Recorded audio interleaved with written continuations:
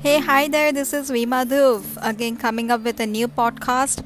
Today's podcast that I want to capture upon it's related to hard work which is equivalent to success. Let me put up this phrase hard work equivalent to success. We all have been hearing a lot of stories about successful people. Of course, we have heard this terminology much before. Let me put up a question to you all in the beginning of the podcast itself. That has it been ever the situation that you have started doing the hard work and you had proclaimed the success in your life? The thing is what that at times we come across a lot of phenomena, we come across a lot of situations, whereas we put tremendous amount of hard work. Still we don't get the results. Still we don't get the success.